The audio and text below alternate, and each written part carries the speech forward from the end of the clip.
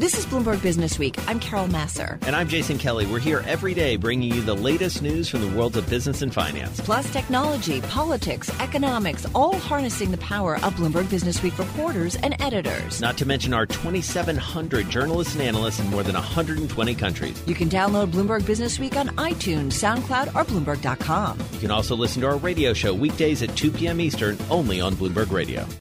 If I could walk with the animals, talk with the animals, grunt and squeak and So I have to say, one of the most animals. intriguing stories in this latest issue of Bloomberg Businessweek has to do with bird brains and self-driving cars. And We got you there, right? you got me. We got you there, You right? got me. Joel Weber is here with us. He, of course, is the editor of Businessweek. And the author of the story, Sarah McBride, VC reporter for Bloomberg. She joins us from our 99.1 studio in Washington, D.C. And I have to confess, Joel, when I first read it, I was like, bird brain, is this like some slang that I don't know? You're actually talking about the brains of birds. Literally bird brains. Yeah. And how did this all set the stage here? So Sarah is deeply immersed in sort of VC world, and I think, and she can speak to this, but my reading of it was we're always interested to see like where talent is moving. And when she sort of raised her hand with this idea of neuroscientists, but neuroscientists studying animal brains, it really piqued our curiosity, especially when we learned that you can make $1 million going to work for the Googles and the Facebooks and the Apples of the world if you have an understanding of the animal brain. So Sarah, can you tell us how you found this story? Well, I can tell you it was a number a lot bigger than 1 million that caught my attention. The first time I heard of a bird brain expert working for any tech company, it was $10 million, and the salary was going to the chief engineer of Twitter. This was around the time of their IPO. So I thought, oh, that's so funny. Their logo's this cute little blue bird, and here they have a bird brain expert working for them. Didn't think too much about it. I made it a kicker to a story about the Twitter IPO at the time. And then several years later, when Elon Musk started his company Neuralink, he hired as a co-founder another zebrafinch expert. And I thought, okay, this is just too crazy. So I started Googling it, and I found out that there were tech companies all over Silicon Valley who had hired zebrafinch experts. And I just looked into it a little bit, enlisted my colleague Ashley Vance, who knows a lot about artificial intelligence, which is where a lot of these guys were working, and we kind of went from there. And may I say we were very restrained in not using too many bird brain puns in our story. So, Sarah, you piqued my interest. Dumb question alert coming your way. Why birds and not mice or rats, which is what typically we think of when we talk about experiments? Sure. And to be fair, there are some mice in this story. But the thing with birds, and in particular zebra finches, is they're one of the few songbirds learn how to sing from their parents. They don't just innately know how to grunt or squeak the way a lot of other animals do. They're actually learning a process. So their brains are just small enough that you can get a very good idea of everything that's going on in their brains while they're learning, say, to sing a song, but not too big like a human brain that it would be unwieldy to look at what's going on and try to figure out which neurons are firing when. You can pretty much track all the relevant neurons and see what happens if you try to get a bird to sing a note for longer or shorter, and learn all kinds of very interesting things. Yeah, I think it's safe to say that any study of Taylor Riggs's brain and everything that's going on in there would be they tell really me my difficult. brain is like a bad neighborhood. You can't go there alone. So Sarah, talk to us about the applications, current and potential. Right. So what makes these experts so interesting is basically two things. One, they're all great at crunching numbers. Data sets, you can throw them the biggest possible data sets and zip, zip, zip. They just know what to do, how to crunch all those numbers. And second, there's a trend in artificial intelligence now where people think the best artificial intelligence systems will be modeled on actual brains. So learning how brains work and how brains make decisions in real living things is considered key to developing artificial intelligence of the future. For example, when we need a car to decide something like, should I prioritize the life of my passengers or this pedestrian? So self-driving cars is one. A lot of sound systems, being able to recognize, is that a siren or is that a crying baby? If you're trying to do voice-based unlocking of a cell phone, things like that. And so is this one of these things, being very cynical, Sarah, where you look at it and you think, all right, well, this is peak Silicon Valley. You know, this is like one of these things that is so when does it actually show up on an episode of Silicon Valley? Right, exactly. Like, I feel like we're just writing a script here. So, I mean, is this something that is really sort of so out there, or does this tell us something about where science is going? Yeah, I mean, it's actually happening right now. For example, if you use voice command software like Siri, some of this research is already at play in that, and auditory inputs. Some of it is very kind of out there in the future. For example, at Neuralink, where that one Boston University professor was hired, they're working on brain-machine interfaces, and there are different schools of thought on how possible that is. And some people say, oh, you know, one day we'll be able to download an entire language overnight. And then there are plenty of people, to your point, who just say, no, that's not going to happen. Well, it's a really, really great read. Highly recommend it to anyone. It is in the magazine this week, already available on the Bloomberg terminal and at Bloomberg.com. Sarah McBride, venture capital reporter. Sarah, I got to ask, where do you go next? 10 seconds. Where do I go next? Well, you can look out for a story I have on Burning Man, hopefully coming up soon. Oh, Ooh, wow. good tease. From birds to Burning Man. I love it. Sarah McBride, VC reporter at Bloomberg, 99.1 studio in D.C. Joel Weber here with us in New York. He's the editor of Bloomberg Businessweek, of course. You're listening to Bloomberg Businessweek here on Bloomberg Radio.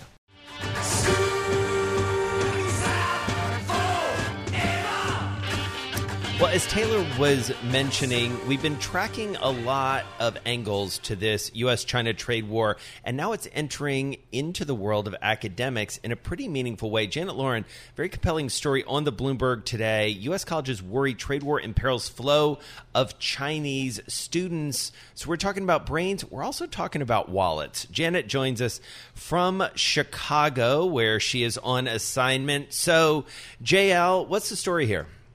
So if you look at where international students are coming from, studying in U.S. universities, there is China and there is China. Of 1 million students that came in the most recent school year, a third of them came from one country, China. India is number 2 with about 18%. So if you add those two countries, you're at 50% of all international students in U.S. schools.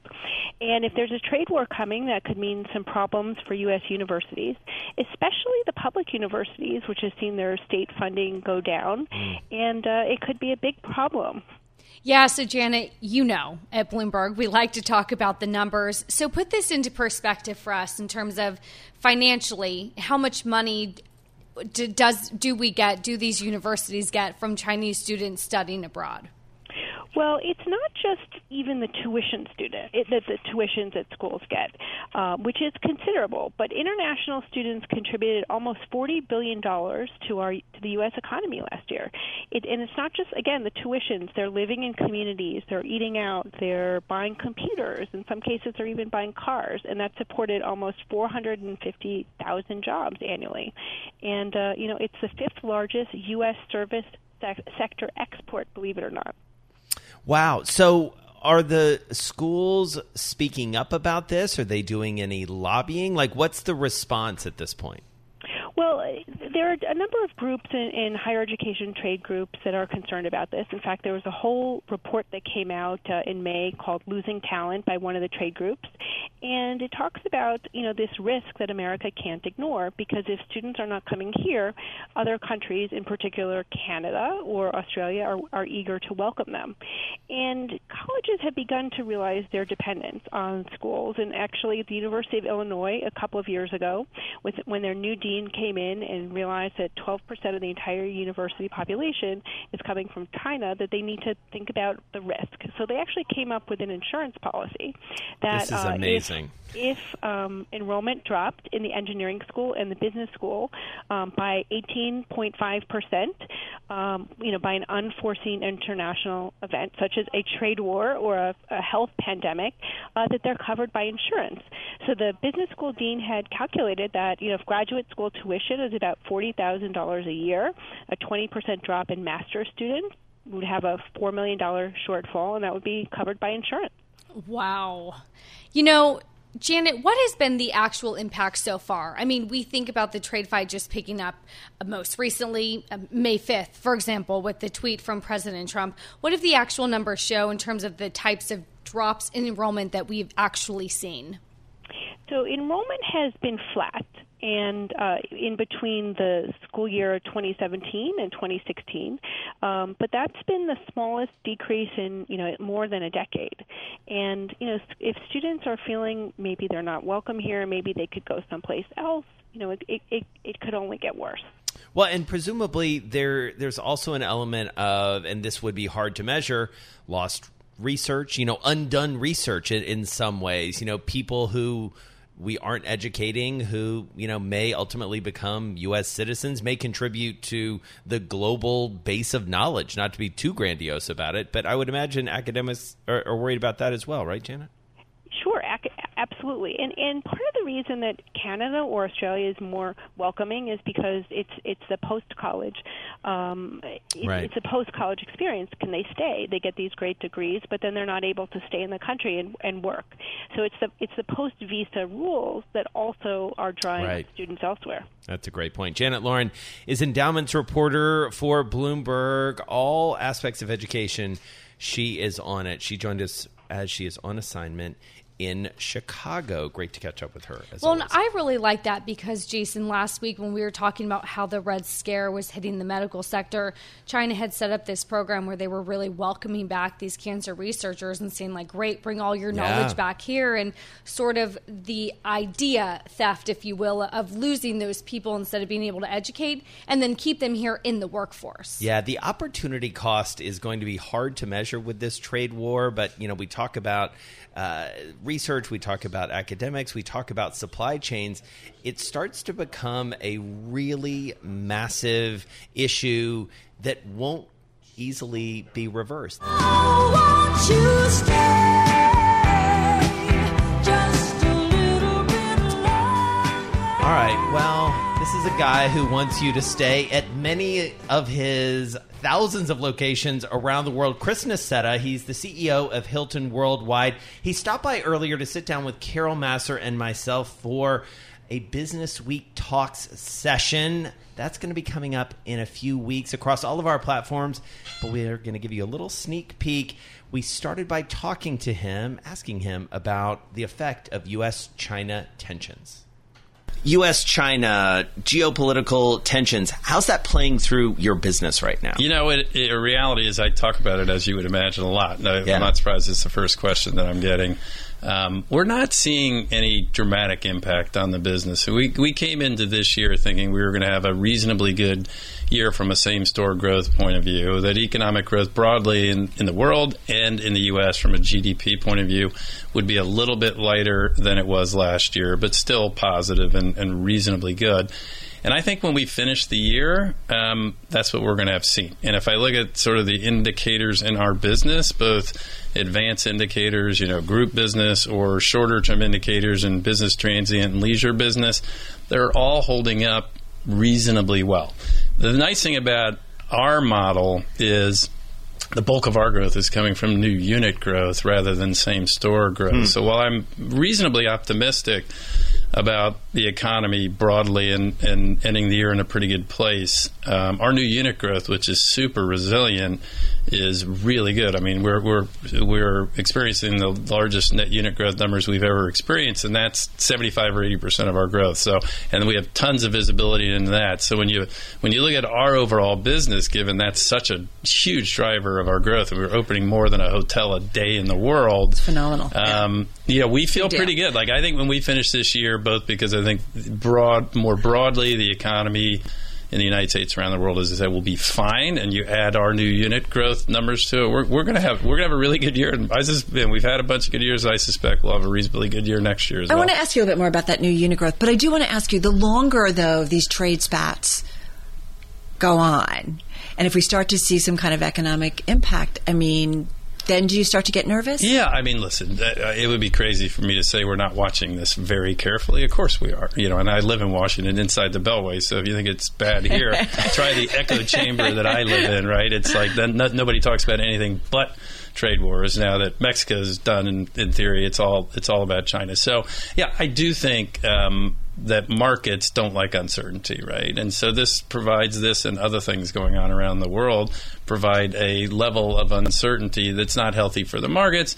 It's probably not as healthy as you'd like for businesses in terms of longer-term decision-making. And so we watch it carefully. I'm certainly very hopeful that calmer heads are going to prevail between the sides. Do you hear the echo chamber in Washington saying that something's going to happen, that something will get resolved? I think certainly I was hearing a lot of that prior to things blowing up, whatever it was, six or 8 weeks ago. And what do I know? But I'm definitely hearing a little bit more of that. I think there are a lot of reasons on all sides of this. Both the China and the U.S. side for to get to a resolution. Hopefully the G20 summit and those meetings, maybe nothing is going to happen there, but hopefully that will lead to something. And I think getting some of that uncertainty out of the environment will be good. Right. Again, I go back to I think even with that, call me an optimist, I think the economy will be fine this year. I mean, I think it would be better. More certainty will create an environment where people will invest more, hire more, and do things that will, I think, be more stimulative to the economy. So, right. I'm hopeful, although I'm not in the middle of it by a long shot, I'm hopeful that we'll get to some resolution. What's your best read, though, in terms of what the customer wants and ensuring that, okay, Jason, the customer, comes back not just two times, three times. You're gonna. This is not. They're gonna cut this segment because here's what customers want. And we've just finished like 9 months of work, and I've sat behind one-way mirrors with hundreds of customers. We've polled thousands of customers.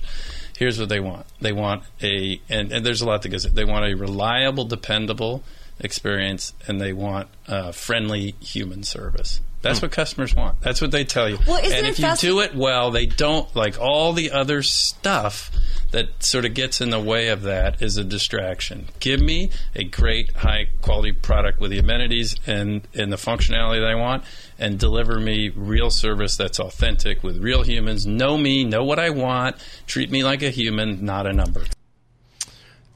It's not that hard. Treat me like a human, not a number, Taylor. You walk into this studio and you're like, who's it stationed for? That guy again? No, I'm just kidding. No, it was a really interesting conversation. And again, that's just a piece of it. But you got a sense from him about what the impact of U.S.-China trade and tensions and all of it, tariffs are so far minimal. And yet, if it really does start to rattle the economy, I mean, this is a global company that obviously will experience some sense of slowdown if, in fact, consumers and businesses start to pull back. Well, and give me an idea of who he is as a CEO, as a person, because you got to speak with him one-on-one. Yeah.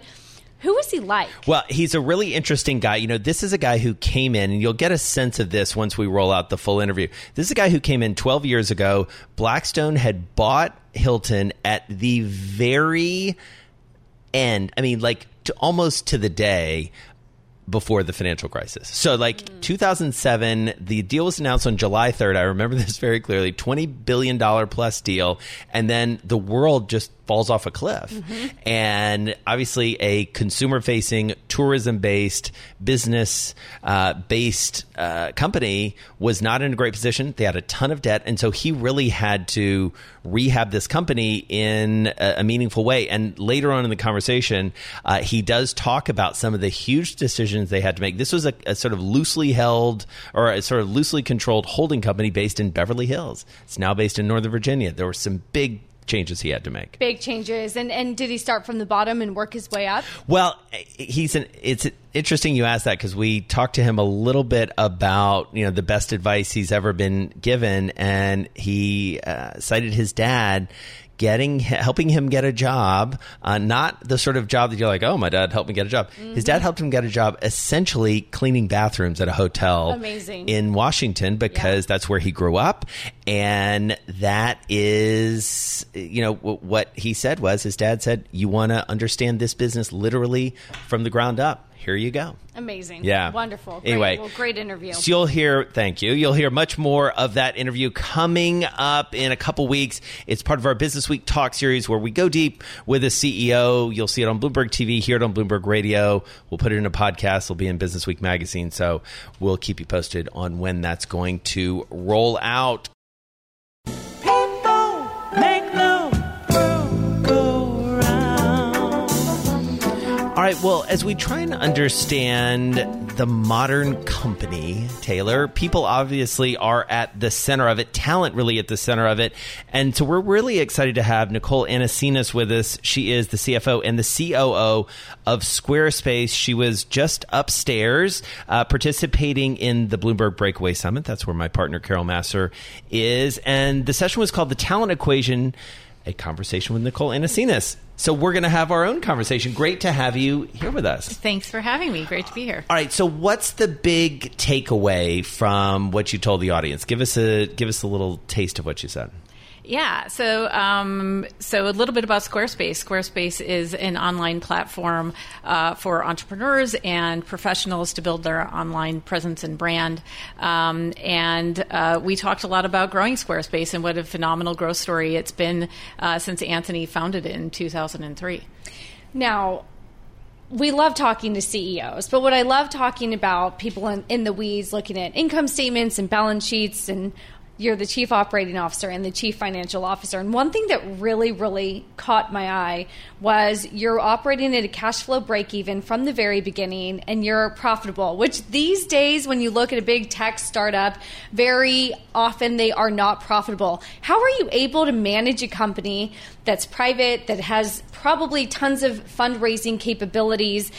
You could be spending massive CapEx and not turning a profit, and yet you are. How do you do that? Yeah, it goes back to the roots of the business that Anthony founded, which is he founded the company in 2003 and bootstrapped it for 6 years. And that introduced a level of operational discipline that enabled us to have massive growth at scale with that high free cash flow generation. And so it's that unique combination of the founder's vision to solve the problems that people didn't know they need to have solved, with that operational discipline of really putting your money where it matters and making sure you get a return. And that kind of led to this very contrarian story of a tremendously successful high-growth tech company. Well, and, a tremendously successful high-growth tech company is one thing. A massive, long-standing tech company where you worked before IBM is another. How do you translate the skills, and what did you learn at IBM, which again been around for a while, that you took really on this journey and put into practice? Yeah, I mean, it's great to see what to scale looks like and to be learning at different stages of the company. But one of the things that really impressed upon the matters is everyone between the first line manager and your direct reports are the people who are going to translate your vision and pace the level of execution. And so, and I observed that in other larger companies. And at Squarespace, we've been really, really focused on making sure that we're focused on everyone really being connected to that vision and translating that vision so that we can continue to take forward what Anthony has built as we pass 1,000 employees, which we're very close to doing right now. Right. Well, and Jason, so often when we look at these tech companies, what you're continuing to start to see is the shift towards a subscription-based model, because that's that recurring revenue that you can really count on. You say here it's 95% subscription. Are there plans to continue that since that is the way it is going, or do you see other areas where you can diversify? Yeah, I mean, we're very focused on that subscription model, and it's a reliable model for customers as well. What we are focused on is broadening the number of things that problems that we can solve for our customers. So we started as a traditional online store or website business, and since then we've been building more and more capabilities to run your business online and be the preeminent platform to be able to build your business online, present your brand, and find, engage, and transact with your customers. One of the things I also find so interesting is, the folks who have built sites on your platform. I mean, we're talking about Judd Apatow, we're talking about John Malkovich, Keanu Reeves. I didn't know he had a motorcycle company. Now I do. Shaq, he's been a guest on this show, but they're using the same stuff that I would, or Taylor, probably not the same stuff Taylor would, because she's a different category, but, that I would. So what does that do for a business, this sort of democratization in a way? Yeah, I think it's one of the most powerful elements of the platform, which is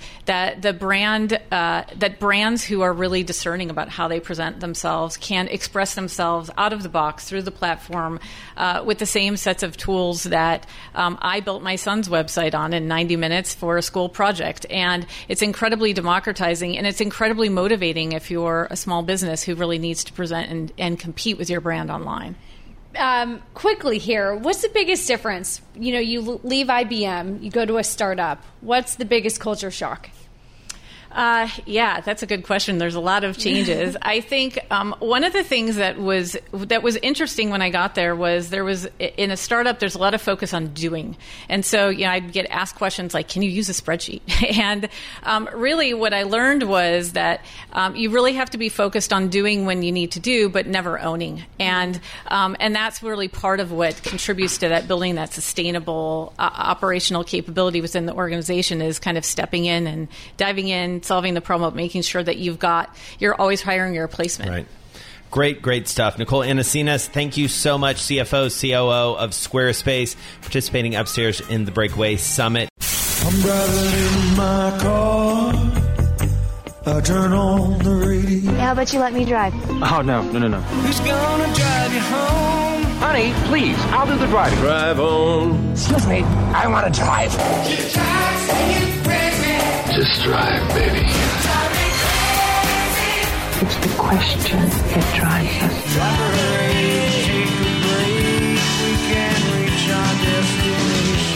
This is the Drive to the Close. That funky music will drive us till the dawn. On Bloomberg Radio. And it is time for the Drive to the Close here on Bloomberg Businessweek. Jason Kelly alongside Taylor Riggs. Dan Griffith is here with us, Senior Vice President and Regional Trust Manager for Huntington Private Bank. He's usually based out in North Canton, Ohio, but he's here with Taylor and myself in our Bloomberg Interactive Brokers studio today. Welcome. Great to have you here. Thank you for having me. Awesome. So one of the things we want to get into with you is to understand the Taylor Riggs of the world, the millennials, what's on their mind as we think about the markets. But first, give us a sense of the market right now as you look at it. I mean, we're looking at a lot of green on the screen today, but it's been a bit of a tumultuous year thus far. Where's your head?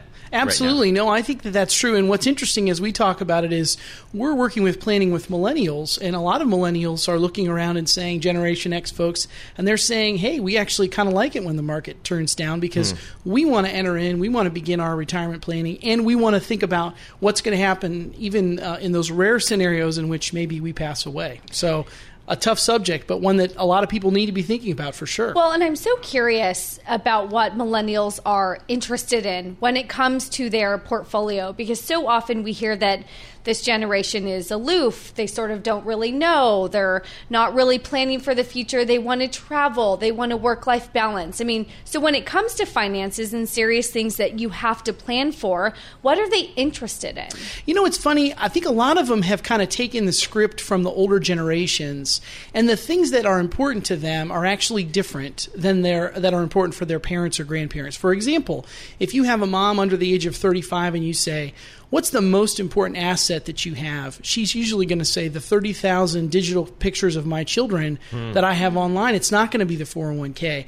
And if you look at a lot of people and say, you've got a lot of assets that are virtual in respect versus physical assets or things that we would quantify before. So I think that's part of it is people are saying, what really are my list of assets? And are they different than they would be before, or are they different than my parents or grandparents might have had different assets? So if we go to the other end of the spectrum or the older part of the spectrum, talk to us about what advice millennials are getting or resources maybe from folks in their 60s, 70s, from those boomers, because this is a generation that grew up very different from their parents, much more educated, it feels like, about the markets, That's much right. more likely, especially at a certain level of affluence, to do some estate planning, to do some really intense financial planning. Are they passing that knowledge along? I think the baby boomer generation is doing a great job of kind of having conversations, but the challenge that I think we see with a lot of our clients at the Huntington Private Bank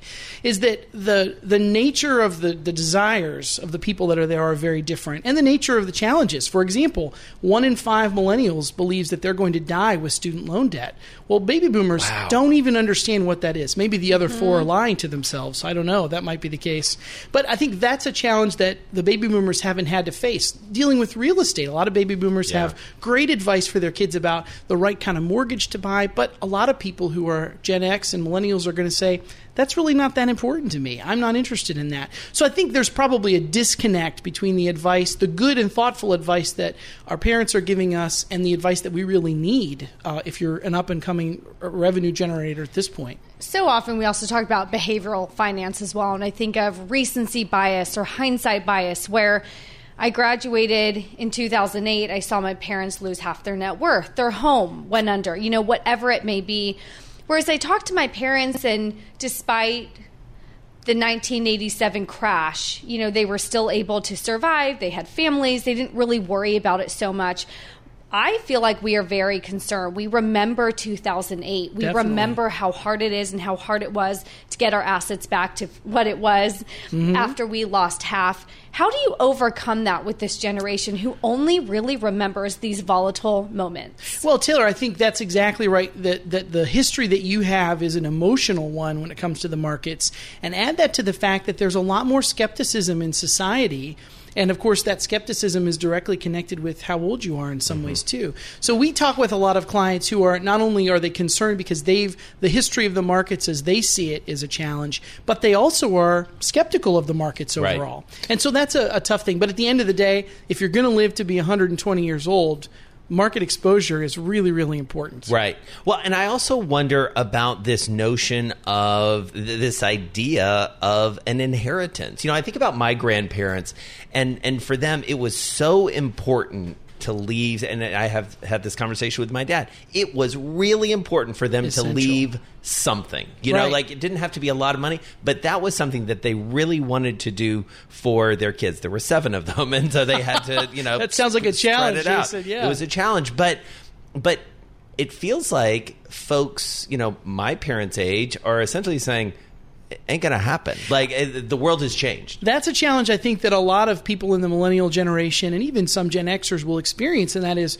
are we even going to get an inheritance? And if they do, I should say if we do, it's going to be in a position where our parents have grown so old that maybe it's going to be at a time where we've passed retirement too. Right. I think what we see that's interesting amongst all the generations that exist right now is that they're more interested in having a legacy that's associated with changing society for the good and creating experiences. I've got parents who have said every time one of our grandkids turns 12, we want to take them on a trip somewhere outside of the United States. That's the inheritance they want to leave, as opposed to here's a check. Yeah. It's an experience and changing their worldview for the better. And I think a lot of people are in that position. That's really interesting. All right, so only about 30, 45 seconds to go. What's your single best piece of advice if there's a millennial listening, driving in their car? What's the conversation that they need to have next? I think the biggest question or biggest issue we have is think about the type of assets. If you've got virtual assets, spend some time researching what happens if you were to pass away in a car accident tomorrow.